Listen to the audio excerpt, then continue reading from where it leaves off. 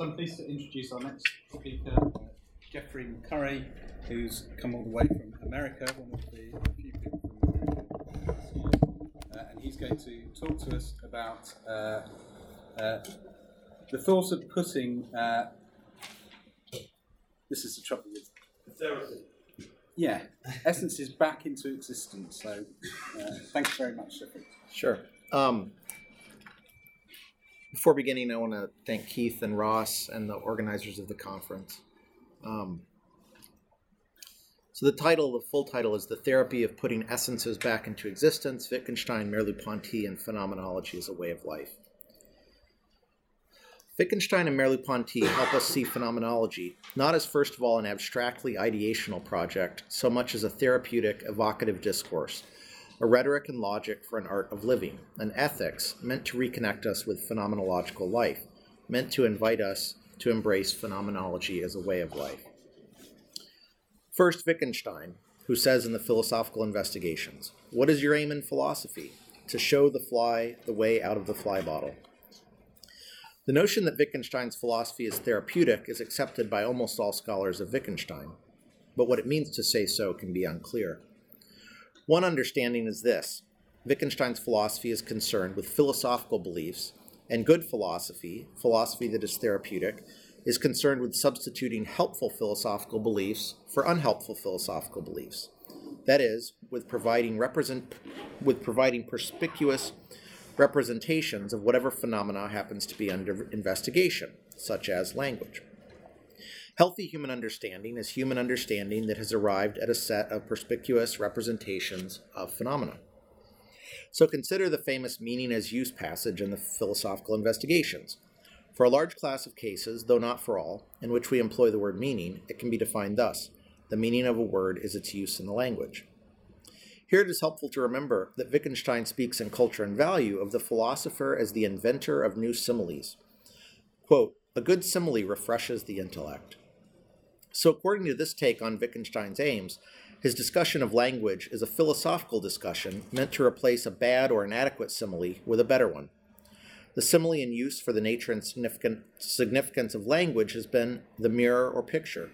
Just as a good mirror or picture reflects reality outside of it, so language, when it is operating properly, reflects the world outside of language.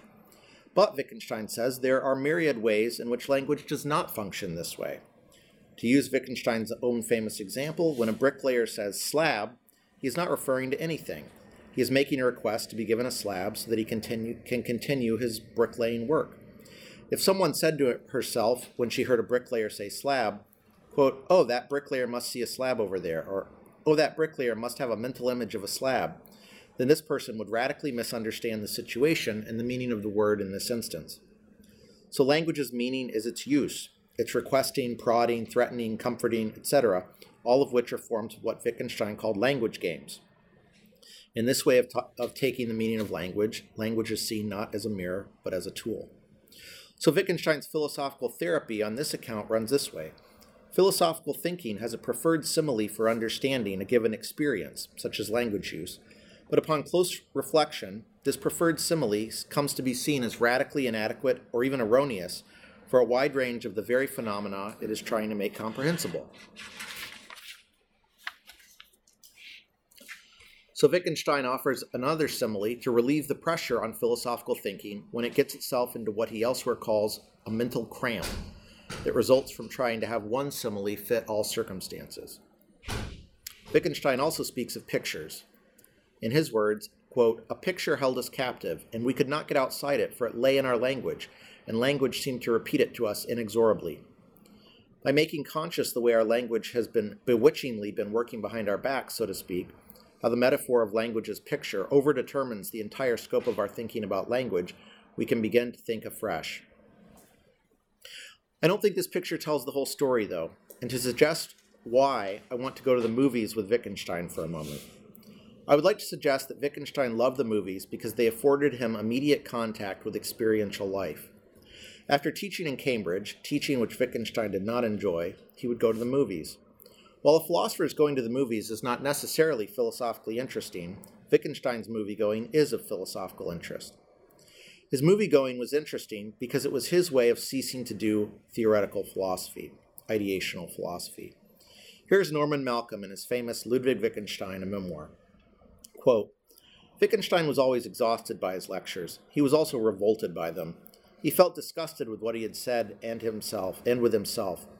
Often he would rush off to a cinema immediately after the class ended. On the way to the cinema, Wittgenstein would buy a bun or cold pork pie and munch it while he watched the film.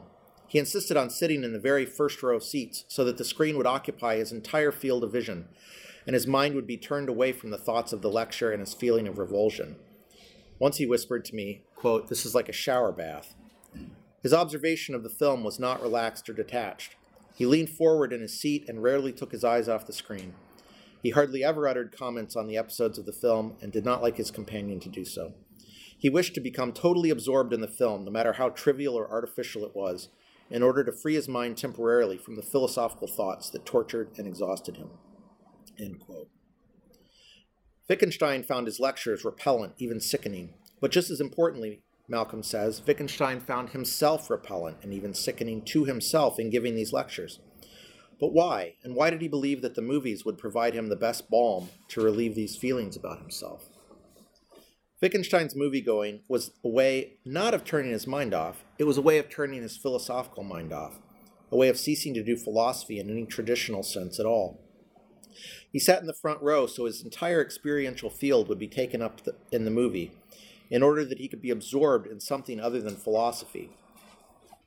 Even as he watched the film, he did so not as a philosopher of cinema or a movie critic, simply as a moviegoer.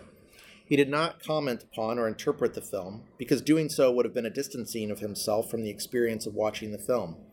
He did not sit further back in the theater because he might have seen the light stream coming from the projector. He did not want to know how the images on the screen were produced, which would be a kind of explanatory philosophy. He also did not fetishize the images on the screen as images, which would have been a different variety of reifying a medium as an artifact in its own right. He did not want to know what a movie was about, i.e. its theme. He wanted to experience the life in the movie through the cinematic images. He wanted to experience the movie, not to vitiate this experience by experience-distant reflections of any kind. Here remember that Wittgenstein was disgusted with himself as a person. Movie-going was a way for Wittgenstein to dissociate himself as a human being from himself as a philosopher. My hypothesis is that watching movies allowed Wittgenstein to experience, through this art form, life in its pre-reflective and non-reflective spontaneous immediacy. In doing so, he became a different person, a person living not a philosophical life, but a phenomenological life. He escaped the lecture room, and he refuses to interpret or critique the movie while watching it, because he has desired to remain within the spontaneous immediacy of lived experience, as vicariously undergone in this art. When we watch a movie, if it is somehow worth watching, we can speak of getting lost in the movie. We cease to notice our surroundings, the friends accompanying us, the rest of our work and life responsibilities, our psychological past and future. We experience the life that the film offers to us. We become lost in its visual, auditory, and narrative phenomena. A kind of radical immediacy of experience becomes possible. Although the experience is in a sense vicarious, and therefore remains at some distance from concrete life, it is a gesture in the direction of phenomenological life that Wittgenstein wishes to enter. My wager, then, is that Wittgenstein tried to write his philosophy as a way to get himself and us to go to the movies, so to speak, as a way of returning him and his readers to concrete, immediate, spontaneous experience.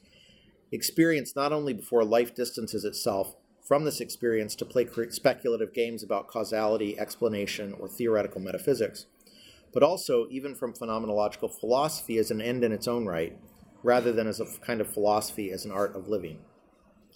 That is to say, Wittgenstein's major achievement is, first, not to invite us to speculative metaphysics, or even to a reflective consideration of certain kinds of experience, but to open up for us the realm of experience in all its registers, not merely to describe experience as essences or grammars, but rather to invite us to move towards an existential embrace of experience in these essences and grammars. Wittgenstein offers not a reflective philosophy, but a lived ethics. Wittgenstein's philosophical therapy is meant to liberate us not only from bad philosophy into good philosophy, but out of philosophy altogether, except in a hortatory sense, into the concrete experience of self, other, and world. a concrete experience that involves, for Wittgenstein, grammars like epistemic and ethical groundlessness and risky creativity, from which we try to protect ourselves all too often. Now Merleau-Ponty, who is famous for his remark in the preface to Phenomenology of Perception that, quote, phenomenology is a philosophy which puts essences back into existence. Again, we have more than one possibility of meaning. One understanding would be to investigate reflectively into what exactly are the essential structures or logics that actually do define the phenomenon of perception as an experience in its own right. Now, figures such as Aquinas or Locke speak of phantasms or images or sensations in our minds. These are theoretical and explanatory metaphysical ways of doing philosophy. They are after explanatory understandings of perception that outline the causal structures behind and beneath perception. They ask, what makes perception possible?